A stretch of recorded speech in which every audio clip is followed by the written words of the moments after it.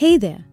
Have you ever felt like you're standing at the edge of a cliff, wondering if the next step could either lead to flight or a great fall? That's how I sometimes see decisions in life, especially when they involve commitment.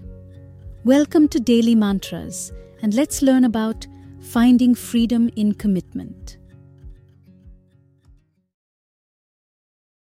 It's that sneaky fear of feeling trapped or worrying if we're making a forever mistake. I mean, who wants to look back and feel the sting of missed opportunities? But here's something I've been pondering. We often think that commitment means a cage, a restriction of our personal freedom. Funny enough, it's a myth that's as old as time. But think about it. Isn't commitment just choosing something wholeheartedly, with every fiber of your being? Life's got this quirky way of throwing shiny distractions our way. Just when we've decided on a path, another seemingly brighter, sparklier one emerges. It's tempting. It makes us doubt our choices and wonder if we've really got it right for the long haul. But buried deep beneath this uncertainty is something pure and profound, our desire for connections that are deep, real, and enduring.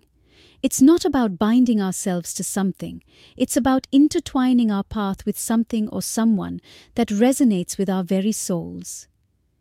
In those wavering moments, I've started to turn to the Sarvasham Swasthir mantra. It's like a warm embrace for the mind, bringing back hope and a bright spark of positivity. It's a reminder that there's beauty in commitment, that within it lies an expansive freedom. So, my friend, the next time you're in two minds, remember that every choice made with a genuine heart has its own universe of possibilities. Navigating life's choices can be daunting, but true commitment resonates with our souls. Here are 3 actionable tips to transform our approach to making lasting decisions. 1. Decision weigh-in sessions.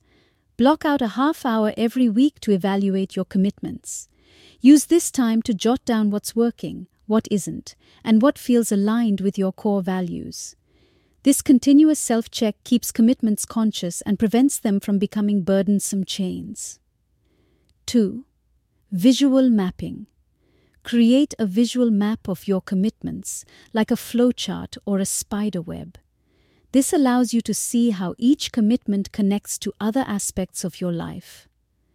Are there redundancies? Are some commitments leading to dead ends, while others open up various paths? A visual perspective might offer clarity. 3. Commitment ritual. Before diving into a new commitment, establish a small ritual. It could be as simple as lighting a candle, playing the Sarvasham Swasthir mantra, or taking a nature walk. The purpose? To give yourself a sacred space and time to truly feel if this commitment aligns with your heart and spirit.